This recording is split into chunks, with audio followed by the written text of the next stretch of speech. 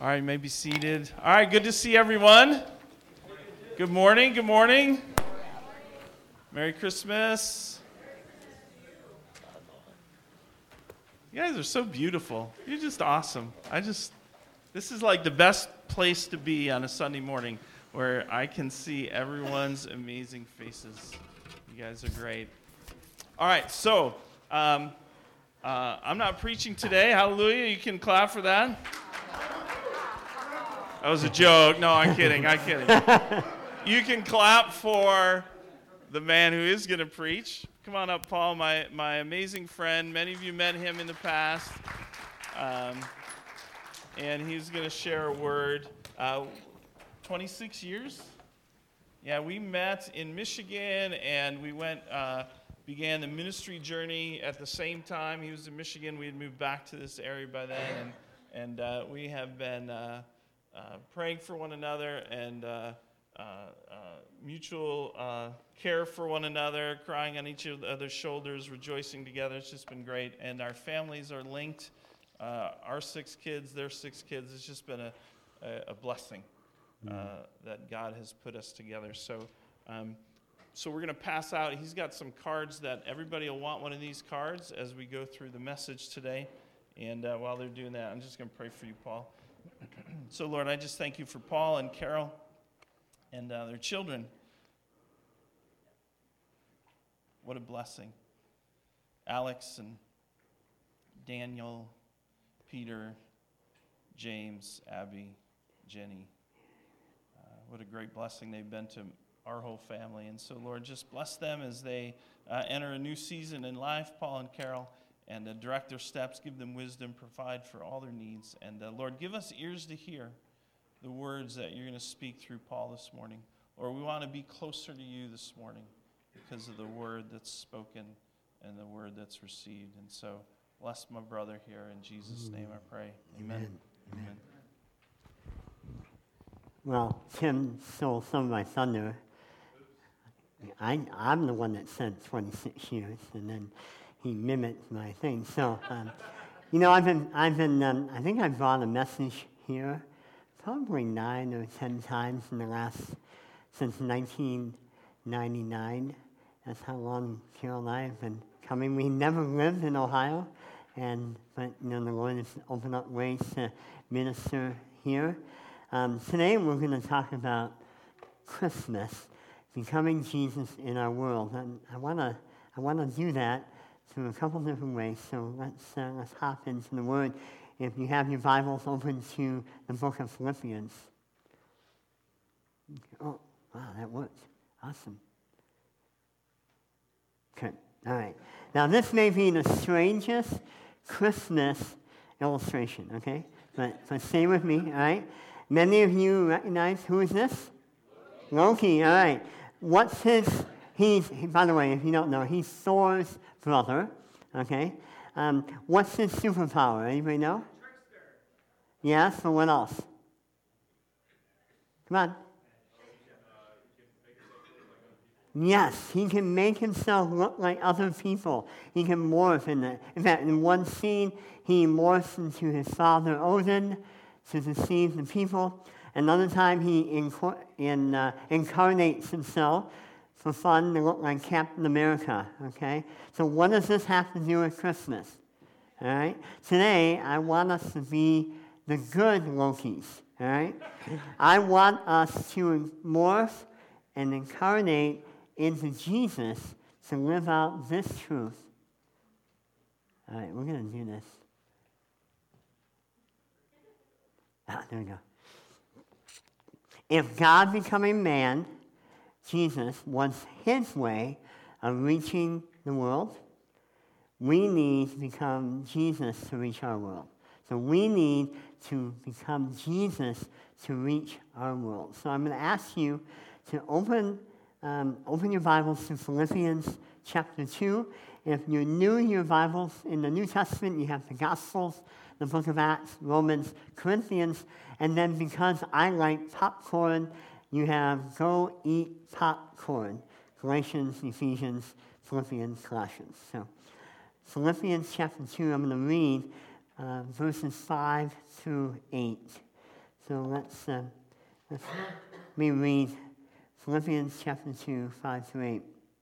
Have this mind among yourselves, which is yours in Christ Jesus, who, though he was in the form of God, did not count equality with God a thing to be grasped, but made himself nothing, or emptied himself, taking the form of a servant, being born in the likeness of men, and being found in human form, he humbled himself by becoming obedient to the point of death, even death on a cross. So what I want to do in the first part of this message is to take this passage and show you the Gospels where we talk about the birth of Christ, and kind of show that it dovetails together. And then I want to give us some practical ways that we can live out Jesus' incarnation. When we think about the Apostle Paul, he probably didn't have the Gospel of Matthew. But if you don't realize, when he went to Philippi, you know who was with him, right? Luke. Okay, so he had Luke with him. Luke had, even by that time, written the Gospel of Luke. But he had him right there. And Paul was friends with John Mark, who wrote the Gospel of Mark. So Paul knew the story of Jesus' birth. So by putting these passages next to each other, I really want to show Paul his passage in the Philippian letter to really come alive in the Gospel. So we're going to do this. Okay. We'll get it. Okay, good. Oh, shoot. We're just out of range, Okay. All right. So let me start in Philippians 2:5. I'm only going to read two words. Christ Jesus. Okay? Where do we find these in the Gospel of Matthew and Luke? Matthew 1:21. She, Mary, will bear a son, and you shall call his name Jesus, for he will save his people from their sins. And Luke 2:11. The angel said, for unto you is born this day in the city of David a Savior, who is Christ the Lord. So in verse 5 in Philippians 2, we are commanded to have the same mind or attitude as Jesus. That is, we need to become like Jesus. And we look at Matthew, the angel commands Joseph to name him Jesus. The name Jesus literally means, in Hebrew, God saves. Yahweh saves. And in Luke, the angels tell the shepherds that that baby in Bethlehem is Christ the Lord. Christ being the anointed one, the King. So now we have the full name of Jesus, Christ Jesus. That's who we're supposed to look like.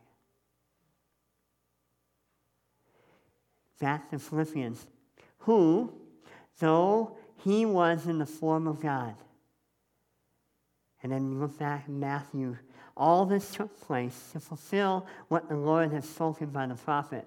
Behold, the virgin shall conceive and bear a son, and they shall call his name Emmanuel, which means God with us. So though he was in the form of God, he was Emmanuel, God with us. God became man and dwelt among us, and we have all seen his glory, is what the Gospel of John tells us. And this Jesus, though, did not count equality with God a thing to be grasped. He didn't. He didn't try and grab onto it. And in Luke, it says, he will be great and will be called the Son of the Most High. and the Lord God will give to him the throne of his father David. And he will reign over the house of Jacob forever, and of his kingdom there will be no end. So here we see the incarnation, the Son of God, eternal in the heavens, coming to earth. See, Luke makes it clear that Jesus had every right to claim who he is, the Son of God, and that now he is reigning over his church and the house of Jacob forever. He has equality with the Father and the Holy Spirit, but he did not hold on to it. But what? In verse 7, he made himself nothing, or he emptied himself. Where do we see this? In Luke 2, 6 and 7. And while they were there, the time came for her to give birth. And she gave birth to her firstborn son, wrapped him in swaddling cloths, and laid him in a manger, because there was no place for them in the inn. So Jesus picked the lowest spot to be born, in a barn, in a cow barn, wrapped in cloth, not a robe. He was laid not in a crib of velvet, but in a feed trough. And it's not a new feed trough, okay? It's been used. It's a place where the cattle eat.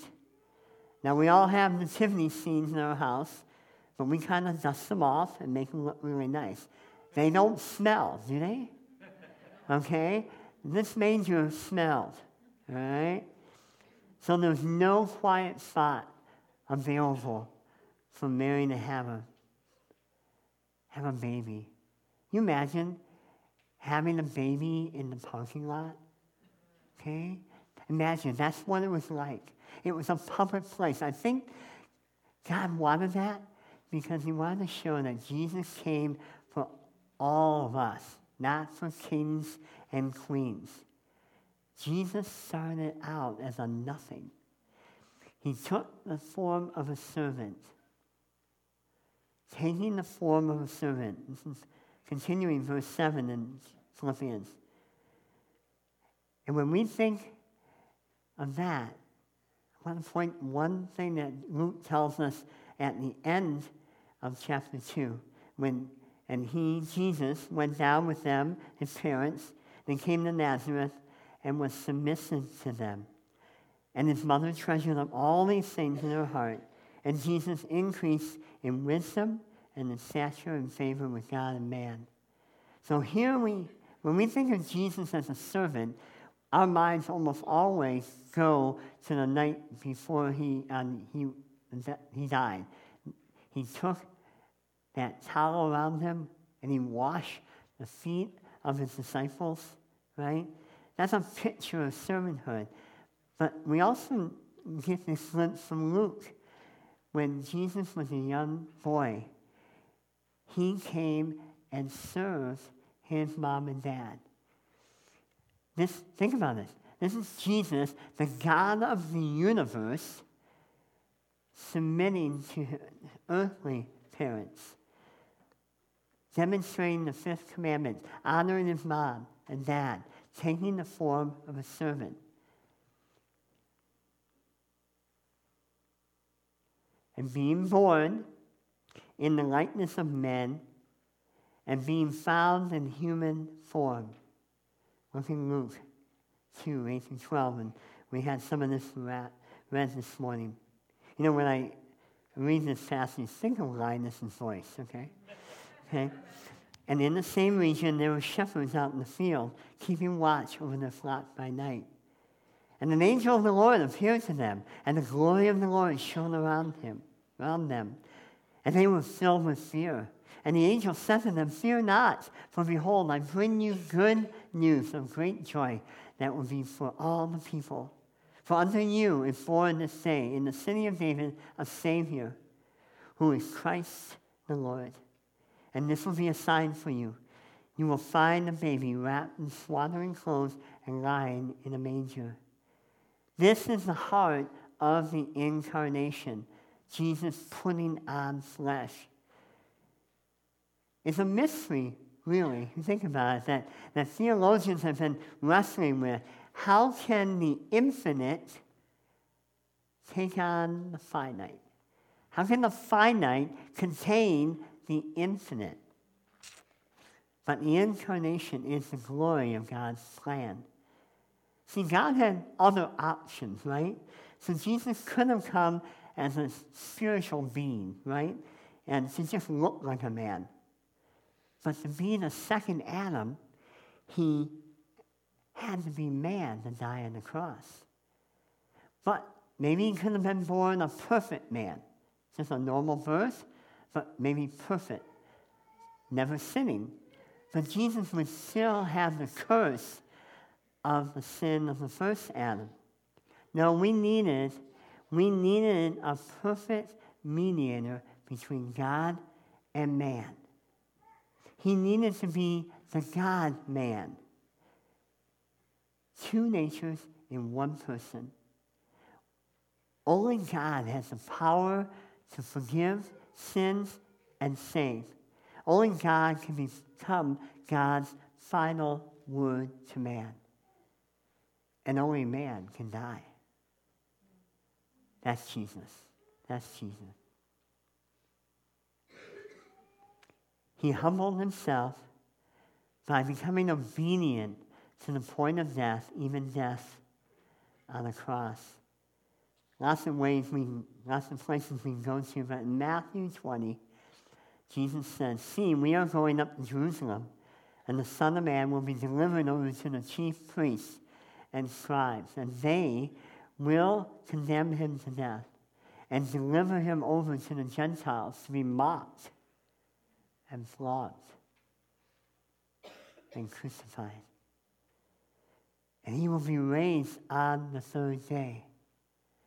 See, the purpose of God was not fulfilled at Jesus' birth. No, the incarnation was the means to accomplish Jesus' purpose. Okay.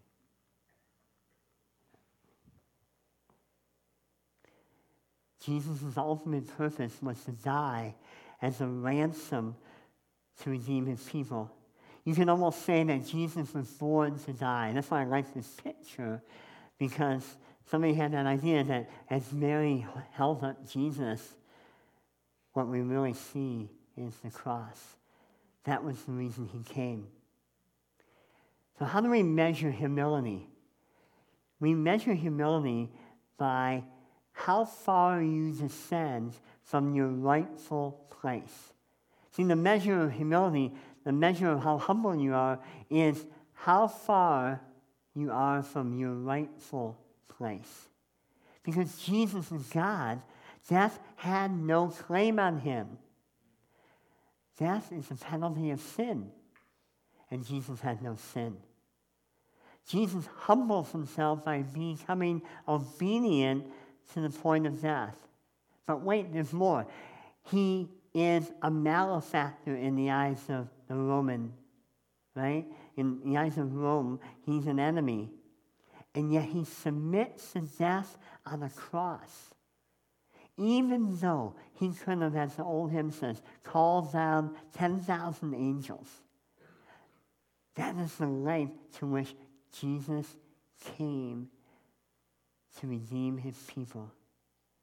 This is the incarnation. God becoming man. So, if God becoming man, Jesus, was God's way of reaching the world, we need to become Jesus to reach our world. See, we need to embody the gospel of Jesus Christ. So how do we do that? Well, what is the gospel? Well, quite simply, Jesus came to live the life that we could not live, to die the death that we deserved for our sin, and then he rose again on the third day. Why did he do that? To show that he defeated death. He died for our sins. That hell and the devil have no claim over him. He is king. And the gospel begins here and then changes everything in our lives. It flips everything upside down. I really like this quote from a commentator I came across. I think it fits with our passage. Because Jesus was the king who became a servant, we see a reversal of values in kingdom administration. In Jesus' kingdom, the poor, the sorrowful, the persecuted are above the rich, the recognized, the satisfied. The first shall be last. Why would this be? And he continues, this reversal is a way of imitating the pattern of Christ's salvation. Though Jesus was rich, he became poor. Though he was king, he served. Though he was the greatest, he made himself the servant of all. He triumphed over sin, not by taking up power, but by serving sacrificially. He won through losing. Total reversal. Total. This is a complete reversal of the world's way of thinking, which values power, recognition, wealth, and status. The gospel then creates a new kind of servant community with people who live out an entirely alternate way of being human. Racial and class superiority, accrual of money and power at the expense of others, and yearning for popularity and recognition are all marks of living in the world. They represent the opposite of a gospel mindset. So, how does the gospel then practically turn our world upside down? Well, I think the answer is for us to mimic Jesus and live like him in our world. So here's your card, okay? I'm actually start on the back. I put the title on the wrong side. So I want to go through what one author calls the 6 P's of the Incarnation. And his name is Alan Hirsch. He's a church planner and influencer in Australia. And he's really helped me to understand the Incarnation. So I want to go through these 6 P's, brought to you by the letter P. And then we're going to talk about what does that look like in our life. So let's do that. The first P is presence. What he means is the act of identification with a people group, being present to them. When Jesus came to earth, he didn't hold himself at arm's length, right? But he mingled with people. So much so that his enemies accused him of hanging out with sinners. Remember in Matthew 11:19, it says, the Son of Man came eating and drinking, and they say, look at him, a glutton, a drunkard, a friend of tax collectors and sinners. But Jesus was present with those people. And the next P is very similar. It is proximity. Now the difference is this one is going to where they go, being in their faces, so to speak. Now this is similar to presence, but it kind of goes beyond identification. It highlights the need to be with people where they're at. We see that. Think about Jesus and the woman at the well, right?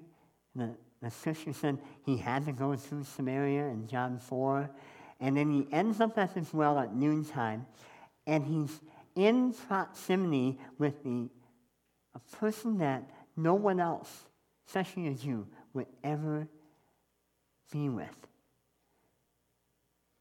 She had 6 husbands, or she was on her 6th husband, right? she was an outcast, and Jesus was willing to take a cup and drink from her. That's really amazing. That's Jesus in proximity. Then the next one is preceding.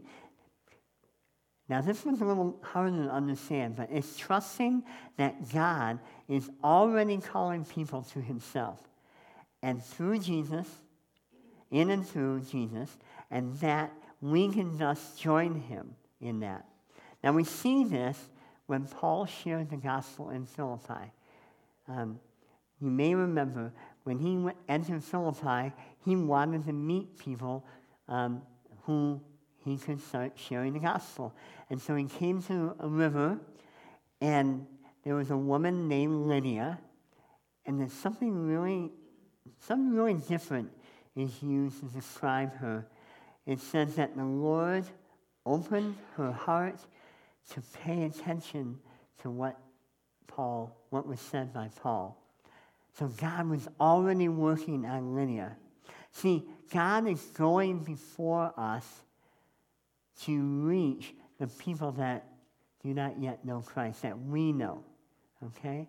We see this when Paul was in Corinth, and this is really important for us. So he had a dream and a vision, and the Lord said to Paul one night in a vision, "Do not be afraid." This is Acts 18. "Do not be afraid, but go on speaking, and do not be silent, for I am with you, and no one will attack you to harm you, for I have many in this city who are my people." So think about that. Think about your coworkers. Think about your neighbors. Think about your family members. Jesus is already going to work through prayer, through presence, through proximity, to reach them for Christ. Because he has many people, not only in Kirkland and Menor and all these places. He has these people already.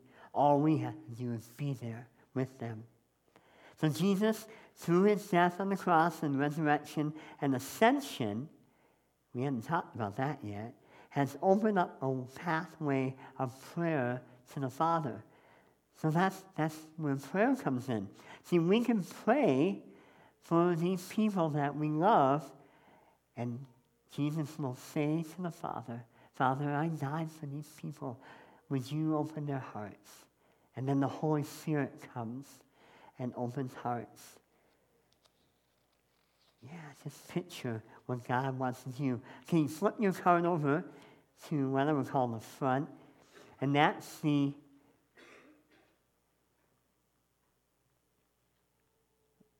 I'll do it one more time. We'll have it up there. Okay. Powerlessness. Now, this doesn't mean that we do not have power. Right? We have power in the gospel, power in the Holy Spirit. But rather, we take upon ourselves a servant form, and we be humble in our engagement with others.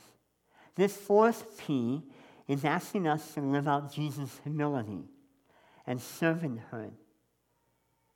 Now, we know how the media can portray Christians, right? Oftentimes we're seen as high and mighty and judgmental, okay? But Jesus wasn't like this. We need to engage others with a servant attitude, putting others first. And one way to do that is this word in Greek, pathos. And that means that we suffer with others and we empathize with them. We emphatically feel and understand their pain and struggle. In the word, we are people of compassion. So let me ask you a question. How good are we at showing empathy with those we interact with? I don't know about you, but sometimes I struggle with that. I struggle with, especially if it's people are suffering consequences of their own sin. It's hard for me to put myself in people's shoes. But that's what God wants us to do. He wants us to have compassion. Think about Jesus and with that woman at the well again. There could have been more difference between Jesus and her, right? But he had compassion. And throughout the gospel, it says Jesus had compassion on people. Then the sixth P is proclamation. That having loved and cared for people, we seek to reach. We lovingly, boldly, and verbally proclaim the gospel in ways that make sense to the culture of the people we are reaching. See, as we live with people, we need to be ready to proclaim the gospel to those without Jesus. It's a matter of listening with a caring heart and sharing the gospel in a bold yet compassionate way. I really like the way the Apostle Peter says it in chapter 3 of his letter, his first letter.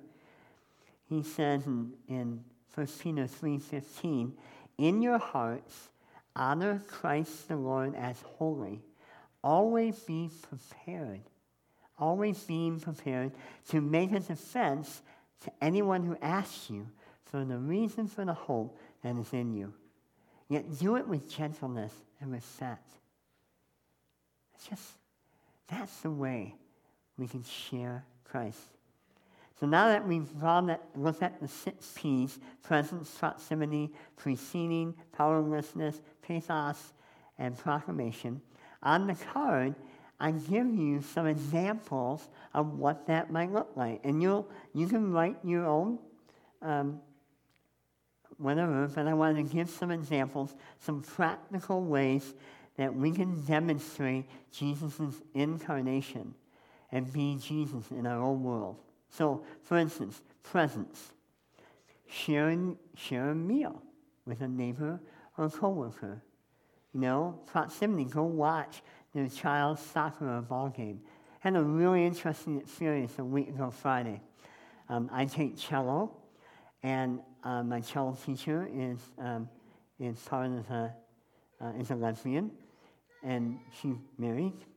And so I had her over with another non-Christian, right? And we played Christmas music. And my cello teacher happens to be Jewish, so here we are playing Christmas music, right? And celebrating O Come, Emmanuel, and all these first Noel, right? Just being with her. Just loving her. I gave her a happy Hanukkah gift, and sharing the meal. And this is how I'm going to have a chance to reach her. Because I'm praying for her. That's the preceding part, right? We develop a list of people to pray for. Even on the card, I give you a little room. Write down a couple names of people that you want to share the gospel with. You want to share Christ. You want to serve. Powerlessness. How about go serve someone with a need? We had a tragedy in our town a couple weeks ago, and a young lady, I call her young, she just came to the Lord a year ago, and her nephew, 11 years old, died in a snowmobile accident. And her sister was just devastated. Her son died. And so we as a church just came alongside them. They didn't have any money for a funeral. Nothing. They didn't plan for that. And we just came around with finances, with food. And one of the funny stories was I had a chance I got this text on the morning of the funeral, right? Paul, Summer, that's the aunt of the young man that died. Summer was really anxious, and she really was like a strawberry smoothie from the local coffee shop. So I happened to work like half a block away, so I went to Lola's and got a strawberry smoothie, can't say that word, and then I delivered it to her house before she went to the memorial service. That's pretty easy. That's showing that you care. That's serving people. That pathos, write a note to someone that's hurting. Tim mentioned all these people that have losses this time of year. Maybe just write a note, And then proclamation. I think this is the one I left off this morning. So, just be ready to share your own story. We all have a story. If I went around here, man, we have stories to tell about how God has worked in our lives, right? So, and I haven't been, fortunately you have a card, so I don't have to, you haven't missed anything yet. Okay. So God becoming man, Jesus, was his way of reaching the world. We need to become Jesus to reach our world. So as I conclude, I came across a really neat quote from Paul David Tripp in a recent Advent devotional. He writes this: God's response to our rebellion was to give us himself. Jesus is the great, redeeming, transforming gift. This Christmas, we celebrate the best gift God could give us, Jesus Christ.